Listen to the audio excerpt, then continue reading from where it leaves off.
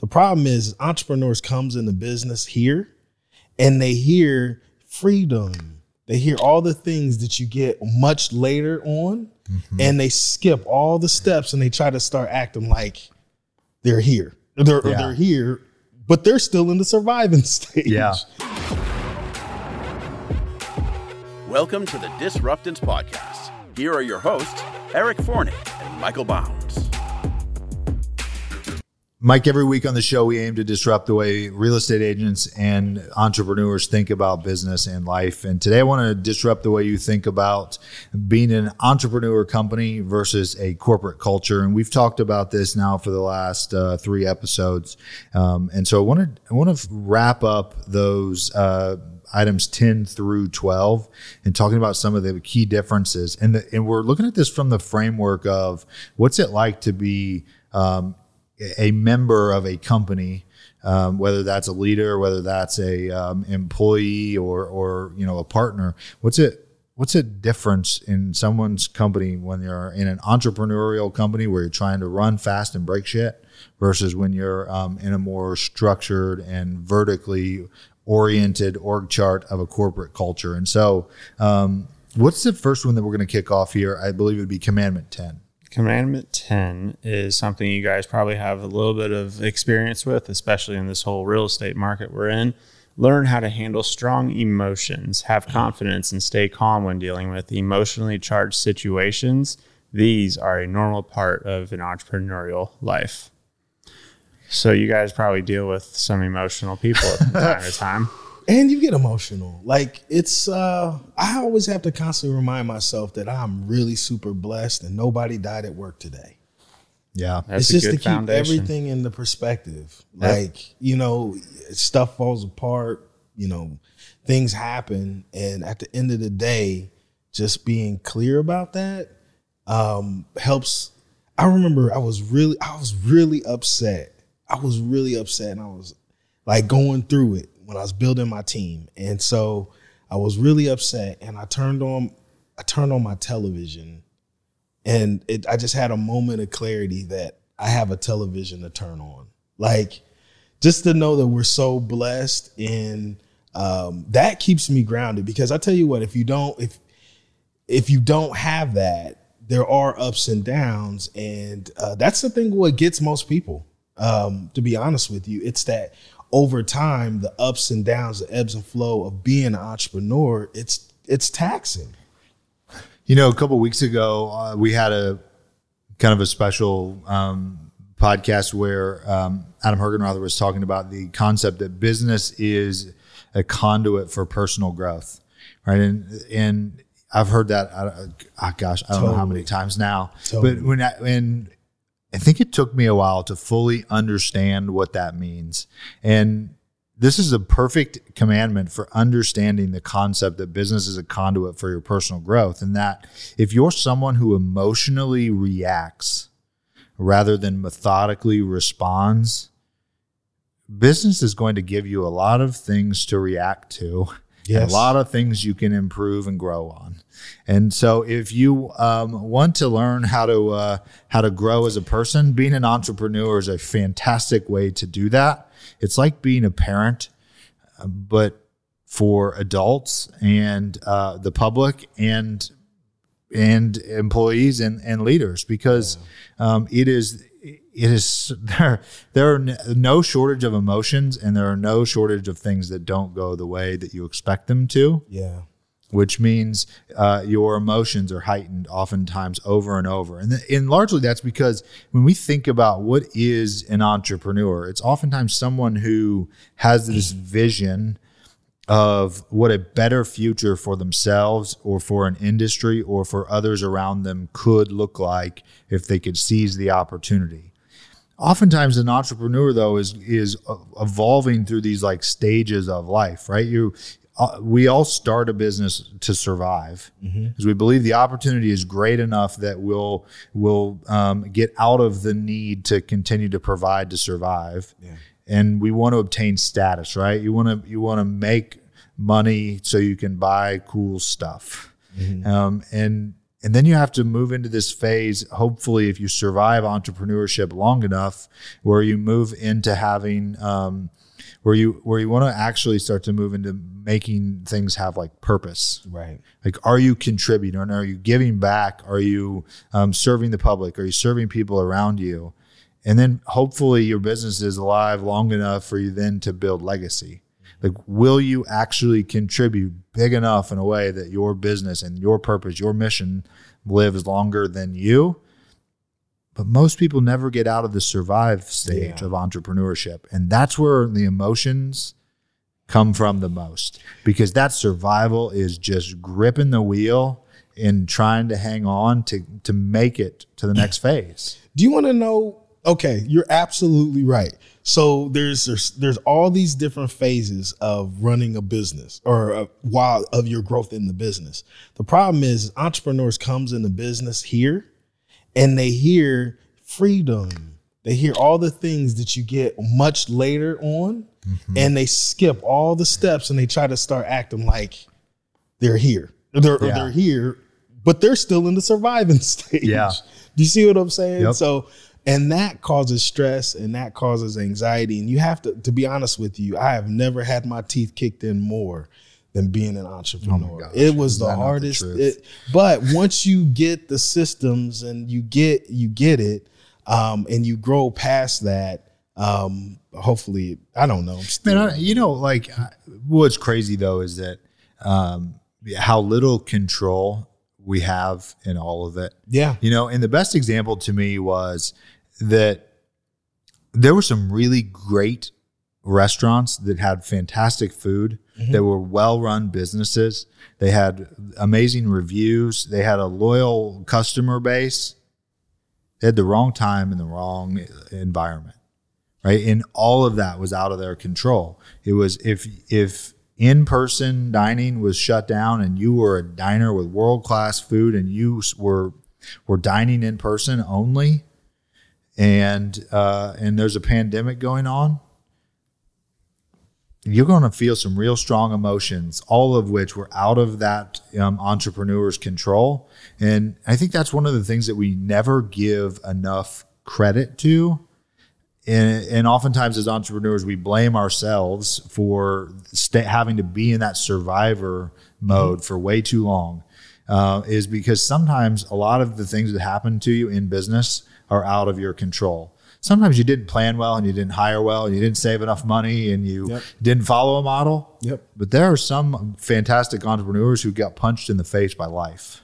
Think about our last podcast. Our last podcast was about being able to pivot and grow. Yeah. So this is another example of it. There's a lot of restaurants that you're right, they died. And there's others that started delivering. They did stuff with Uber Eats and so they were able to then say, okay, I mean, there was one that was they're selling hand sanitizer.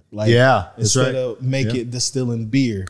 So that as an entrepreneur, that is the business that you have to build. One that is able to win a pandemic, or you can only control what you can control.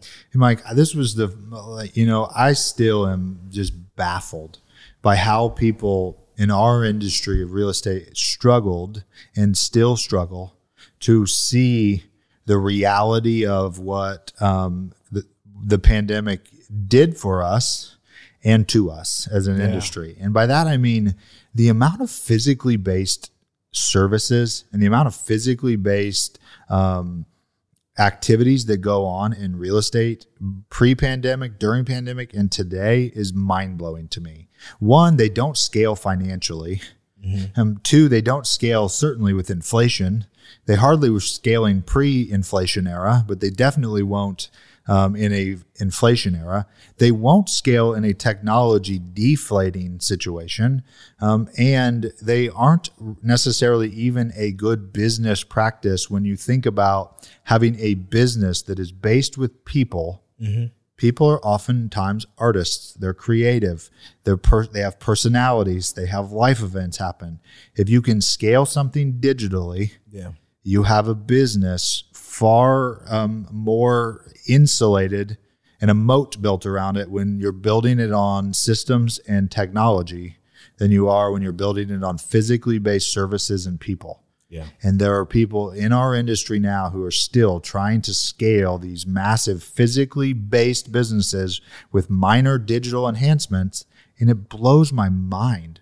And we're seeing this like war between digitally based and physically based real estate businesses.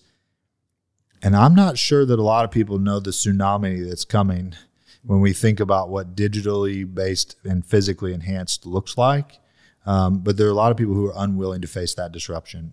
Well, you got to figure it out. So yeah, it's coming. I mean, either we can hold on or it'll take over. So whatever that is. So it's fascinating thinking about the survival piece of the entrepreneurship life cycle. I'm curious, like did you guys have a noticeable moment when you were like, okay, I'm past survival. Now I'm into this like operations, building something for other people stage of your business. From a freelancer point of view, I feel like it's always like it takes almost more of a mindset shift than anything, because I look back in our business in just the last couple of months and we've had over, I think it was like 25 different clients in the last 2 months. And then I'm like, that's not sustainable. That's not scalable unless I start bringing in other creatives and everything else. But then I was thinking, how do you narrow down to focus then and create more digital products for fewer people so that you can scale something like that? And then get out of this survival mode of always saying, yes. Yeah, I can do that. I can do that. I can do that. I can do that. And then you realize, shit, I haven't had any time. Yeah. Was there a moment where you guys kind of like, was that like did it happen consciously? I'll tell you, for me, I noticed it even this morning. I looked at my phone and I realized that I had 3 clients who would text me with questions about their properties or about real estate that we're working with them on. And I thought, man, you're screwing these people. Mm-hmm. Like, you're not actually giving them the service that they are expected by me being involved, right? Like, I have skill set. However, my skill set is one in which I don't necessarily need to be involved in the transaction and the middle person of any communication anymore. Yeah. And so because I have a level of like personal responsibility where I realize I'll take care of those 3 clients and make sure everything's handled. However, I probably don't need to be involved in the next 3 or have anything to do with the next 3, because the product that I'm going to deliver them is not what I expect and what they expect either. They would be way better off to work with someone in close proximity to me where I can actually, and then if there's a challenge, I can bring my skill set in. Right. Like, there's not a real estate transaction or situation at this point that I don't think I can work through. And that becomes the difference maker for me. But it isn't the ability to have communication, because my calendar doesn't have any availability for communication as far as like transactional related. Right. What it is being an entrepreneur is literally a series of firing yourself. Yeah, that's true. Yeah. That's it. Yeah. So what happens is you are everybody. And then you have this, I call it anxiety. He calls it disturbance. I don't want to do that. So guess what? You delegated. And so the more you do that, you'll find something crazy happen. More people get helped, and they love it way more because of that. Like, I remember I was at Pulte Homes. Actually, I had left Pulte and I went to Ryan Homes. And the thought of writing a purchase agreement made my stomach hurt. I needed out of the business. I needed out of it because there's no way of hiding that when I'm working with my client. So I quit. Do you see what I'm saying? When your stomach hurts, delegate it. You know, it's interesting. I've thought oftentimes about just letting my license lapse altogether because what I know is, like, if I don't put like a guardrail up on myself, I might still say yes to it. Yeah. And am I actually like serving someone in the same way that I could if I was advising them and consulting other people who could handle the daily portion of it that's needed? I could probably give a lot more effective service. You know, think about it, how foolish this would be if we saw this happen in professional sports, where all of a sudden, you know, rather than being a GM or an owner, Michael Jordan says, you know, today I'm going to suit up. I'm going to decide to come out of the clubhouse and I'm going to go ahead and start in the second half because y'all sucked. Yeah. And don't think he hasn't thought about it. Of course. He's Michael Jordan, right? Yep. And so that's what we do as entrepreneurs is we get in there in our flabby and we go out there and we try to play. And we suck because we're out of the game. So anyway. And we also rob somebody of that growth, right? We rob the person of their own growth to have to struggle through it. But, you know, it's tough. I remember, Tyler, I think I've shared this story before. I don't know if I've shared it on the podcast, but I remember I made good money eventually in real estate. And it was more than I made selling paint by a significant amount. By a comma. By a significant amount. And I was used to living on a very moderate income, and I didn't know if I got lucky or not, because, you know, I went from I've shared my last paycheck. I went from making $39,000 a year to a lot more than that. And I didn't know if I got lucky or not.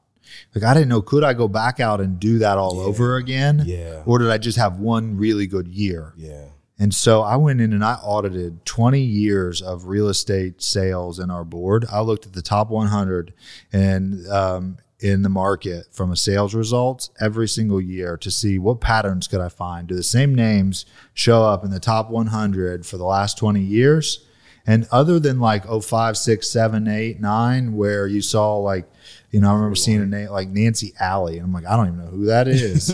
Was one of the top agents in the board at the time. And so, all right, fine, I'm gonna pull her number and figure out what was it in 08, 09, and 10 that she did well that made that name show up in the top 50, because I didn't see her before or after. Mm-hmm. And, you know, it was foreclosure related, of course, at the time, but what I found was those that weren't working foreclosures, those that were serving consumers, were pretty much the same top agents 15 years ago that are the same top agents today. Yeah. And so if I just keep doing more of what I'm doing well right now that got me to this position, as long as I stay focused on doing the right things and serving people, I probably could let out of that survival mode and realize that as long as I don't deviate from the center line of serving people, I should be okay. Yeah. I'll tell you one more about this, because this is my jam. I'm getting better at this.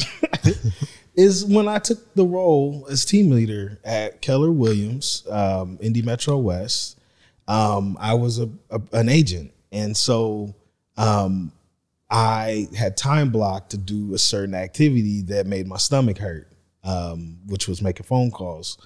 And I did that 3 hours every day. And one thing that I was able to do was, okay, if I want to take this role, I've got to let that go.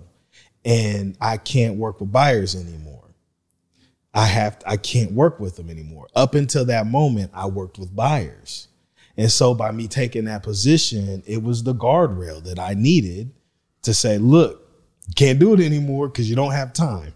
And so it allowed me to let my team grow. At some point, you are stunting your growth, your team's growth, because there's only 7 hours a day and 24 hours in a day and 7 days in a week. So you learn to grow by multiplying yourself. And saying no. Saying no. Yeah. Or if you can't say no, because that's something that the three of us in here, we would need Kate probably to say no for the three of us, right? Yep. So because the three of us are not world class at no, there needs to be boundaries sometimes. Like, and by that I mean artificial, really clear black and white boundaries. Yeah. I mean, you know, that's something that I'm getting better at, but I got a long way to go still in getting a world class at boundaries. You just have to be aware that they exist. Like, I don't think that I even knew anything about that. I mean, with technology, with Facebook, with text messages, there are no boundaries anymore. Yeah. You just have to, let's jump ahead to success strategy number 11. Have patience and compassion. Look at the situation from the other person's point of view. Recognize that it takes time to change habits. And this to me goes right back to the one of the things that we talked about, the idea that business is this amazing opportunity for personal growth. How many of us assume that we know why someone is acting a certain way? That when someone responds or reacts, we're so quick as people to label them or to label the action, to call them emotional, to call them anxious, to label crazy, or somebody ungrateful, crazy, or all of the things that we choose to label emotions in others. And the reality is when you do that in business, it will wear you down because it shapes the way you feel about other people. And, I see it big time in our industry right now. I call it the great realtor on realtor crime event of our lives right now, because the amount of garbage that is thrown at real estate agents in the market by real estate agents is at an all-time high. The conspiracy theories that I see written on social media and strewn about in the offices is absolutely and utterly unacceptable, because what we've done is we've believed that because, Mike, you didn't accept my offer that was so well written while there were 50 others, you must have done something nefarious. You don't like me. You don't like my client. There was some bias in some way or another. And what it does is it creates these stories. It puts these labels of emotion onto someone else's action that we have no idea anything about. And so what I've started to challenge my team on, because it drives me bananas when people get say things about other agents. Yeah. Because they're people. Yeah. And what I know is that nobody fits in a box. Yeah. And just because you put a real estate agent hat on today doesn't mean that you fit in a box. And so if I hear in our organization somebody say like, oh, that agent crazy, emotional, erratic, unprofessional, all those things, immediately correction comes in that goes, no, that person's broken. They don't know the same things that we know. They don't have the same experience level. They don't have the same systems. They don't have the same training. They don't have the same model. And so if anything, they're broken because their experience and of their own current reality is different than yours. All this is it's a mindset. And so it's funny because I'll talk to a lot of agents, and so it depends on the constituent, who I'm talking to. So when it comes to like agents, kind of my superpower is I've been a very bad agent. And so by me having experienced the mindset of a terrible agent, I'm able to empathize with terrible agents. And not they don't know. They just don't know. I mean, I say terrible, that's a horrible word to use, but less, you know what I'm saying. I know what you're saying. Yeah. So we're on YouTube world. I want y'all to know what I'm saying. So what I'm saying is I've been a bad agent. And so what I'm able to do is I'm able to empathize with someone who hasn't had a mindset shift and be able to think, okay, you're coming at this from the wrong perspective. Have you thought about changing your paradigm? Have you thought about it coming from this perspective? And then like that they just, so it's just by being able to understand, okay, like I was talking to a guy and I was talking to an agent, and she was talking about retiring, and she had been in the business for 20 years, but she was still very actively taking buyers, like working. And I said, have you thought about your succession strategy? Have you thought about like how are you going to keep this thing going after 10 years from now? and how this is going to still be providing a lifestyle for you, and you don't have to go out and work with buyers. Is somebody partnering with you in order to make sure that happens? Do you have a strategy and a game plan? No. I got the appointment because I was able to understand where she was on the trajectory and empathize with her and have a custom conversation around what it is that she needs in order to grow her business. When I'm working with my clients, the number one thing that I see the trend is they freak out. So during the process, if something blows it up, it's because they freak out. So the best way to stop that is and the only reason why I was able to know that they're freaking out, because I freak out. I was able to empathize with them and say, you're freaking out. So you said something key though, is that you were willing to see yourself in someone else. Yeah, that's the way I roll. And so most people struggle. I shouldn't say most. There are a lot of people who struggle with the idea of understanding that we have to be willing to see the perspective of someone else as though we were that person. Yeah. In order to have compassion, right? We have to understand that if we saw the entire world as ourselves, we would have compassion for everyone. And that's the limitless hack to handling business and people, is that everyone is us. Everyone. Just different stages of your career. So literally when I'm talking to someone, I'm literally seeing myself at that stage of the career. And then I understand what it got me to get to that next stage. And so I'm able to have that conversation with people. And they're like, oh my gosh.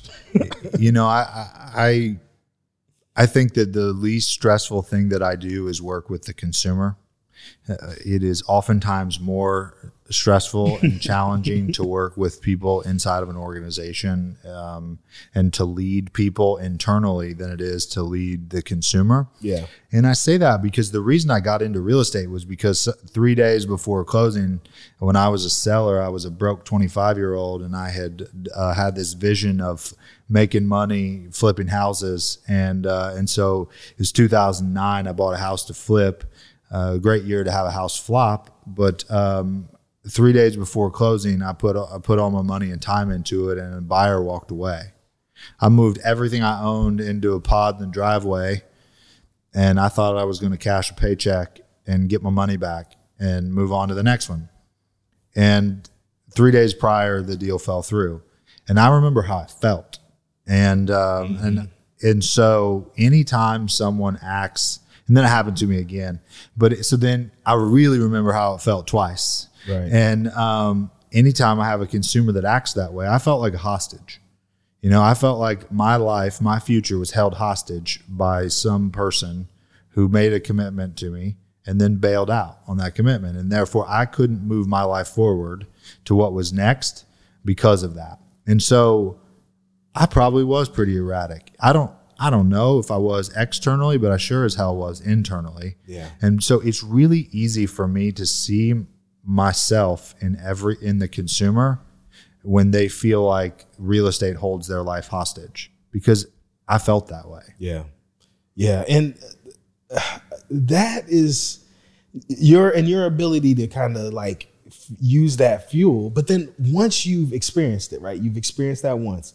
And you thought that was the worst thing that could have happened, right? You were like freaking out. Then you overcome it. Mm-hmm. What that emboldens you. Once you have gone to the brink, you put your chips in, you got a pot in there, and you survive that. Yeah, I ain't going back though. I know that you don't have to, but but what I'm saying is when nothing can be worse than how you felt at that moment. So when you're able to do something and overcome it, that builds on that confidence that you were able to do that. Yeah, it builds self-trust, right? It builds you're making deposits with yourself about what you're willing to overcome. You know, David Goggins talks about it as the cookie jar. right? It's like you take all the shit you've overcome in life and you write it down and you fold it up and you put it in the cookie jar. And whenever you're having one of those woe is me poopy pants days, you reach into the cookie jar and realize, oh yeah, I am a badass. I did do that. Right? I did actually overcome that already. I did face that and deal with it. And here I am now. So I actually can handle whatever it is that is the obstacle I'm facing right now. This really transitions perfectly into success strategy 12. Don't give up. Learn to see mistakes and breakdowns as learning opportunities. Yeah, you're going to have to knock me out. This is it. Like, you're going to have to knock me out before I'm like, I don't know if it's good or bad, but sometimes I don't quit very well. I don't know if that's a good thing though, but the reality is I don't think you can be in business and stay in business if that's not your mentality. Henry Ford went bankrupt before he founded the Ford Motor Company, and Walt Disney was fired from his first job because he lacked imagination, had no good ideas, and went bankrupt several times. So what I'm hearing is I need to go bankrupt. I've been fired enough times. I've tried to go bankrupt before too. I've almost done that. That's not fun. Don't do that. I said earlier about taking action should be number one. This should be number one. Take action should be 1B, and this should be number one. You have to be relentless. You have to, because there's going to be times that you're going to want to quit. I actually was going to quit, and you have to just wake up the next morning and just forget that you said it, and you just got to do it. Man, there's a lot of people that don't have this gene, though. There are a lot of people that do not have the don't quit gene. I mean, I see people who are in situations where a lot of things are going really well, and then you hit this little patch of ice, and they just park the car, pull over, and get out. You know, and to me, it's like, it's so foolish to think that we're going to have sunshine and rainbows and smooth sailings and clear conditions to drive in every single day. So there are going to be rainstorms and dust storms and darkness, especially when you're the driver of the business. When everything you feel like is on your shoulders, then yes, there will be those times that you'll have to go through it.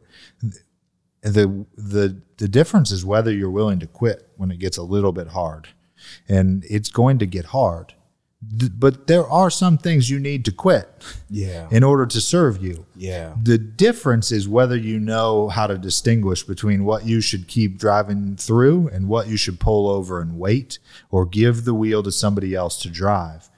Because sometimes having a driver fill in for you gets you further faster while you either recover or start to map out the new course that you're going to go on in order to get to the final, to whatever that destination is.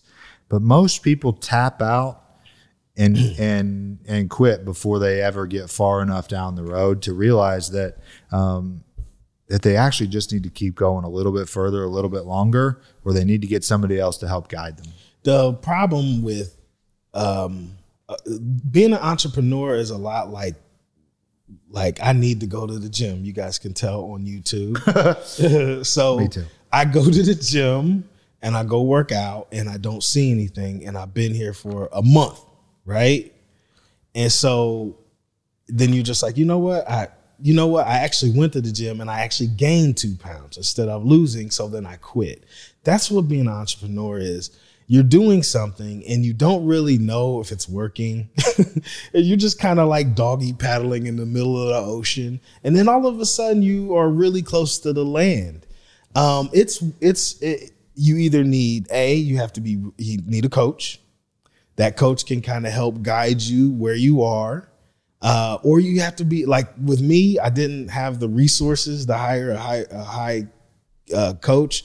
So I have spreadsheets and I read a lot of books and I mark everything. So then I can now see I'm making progress.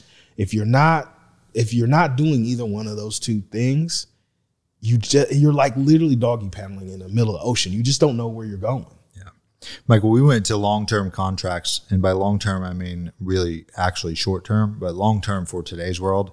We went to 3-year contracts with our agents because the propensity of real estate agents to quit when the business wears on them and when they're burnt out or when their mindset is not healthy like it should be is way too high. And it is a terrible business model for me or for you or any other leader to invest into someone who's only going to be a part of your world for 6 months, for 12 months. And then when things get a little bit rocky or when seasonality shows up, which seems to happen every year in our industry, that they quit because they were ill prepared to save along the way or to think that life would be happy 12 months a year, 365 days. And so we went to the long-term agreement, to a longer agreement, because it sets the expectation up front that, hey, if we get into this relationship together, we're going to stay in this, which means we're going to work through this. If you overspent your seasonal money, we're in it together. We're going to figure out a plan to overcome that. The plan will not be quitting. And so the goal is not to keep people into a bad situation. It's actually to help people prevent themselves from making bad decisions by quitting. And so what we did was we went and we looked recently at those who chose to exit early prior to making that change, and none of them are in a financial position better than they were when they left. And so it's actually serving that person to ensure that they're not causing self-destructive quitting, and that we're not investing into someone who will quit on their own goals and their own aspirations. And it's fascinating because, you know, before doing that, I looked at, like, is there some like justification and models and research and data that says this is the best thing to do? Arranged marriages are a really fascinating example of that, in that the overall happiness of an arranged marriage is actually higher. You get what you get. Yeah. In fact, one of the longest running studies is this study by Harvard, and it's on this concept of synthetic happiness, or the hedonic treadmill. And what we find is that when you believe there is no way out, you make peace and find joy knowing that there is no other option. And so whether you win the lottery or you become a quadriplegic, 12 months later, your happiness is the exact same. And so we looked at it and said, okay, I've got to be in business with people who understand that quitting is not the option.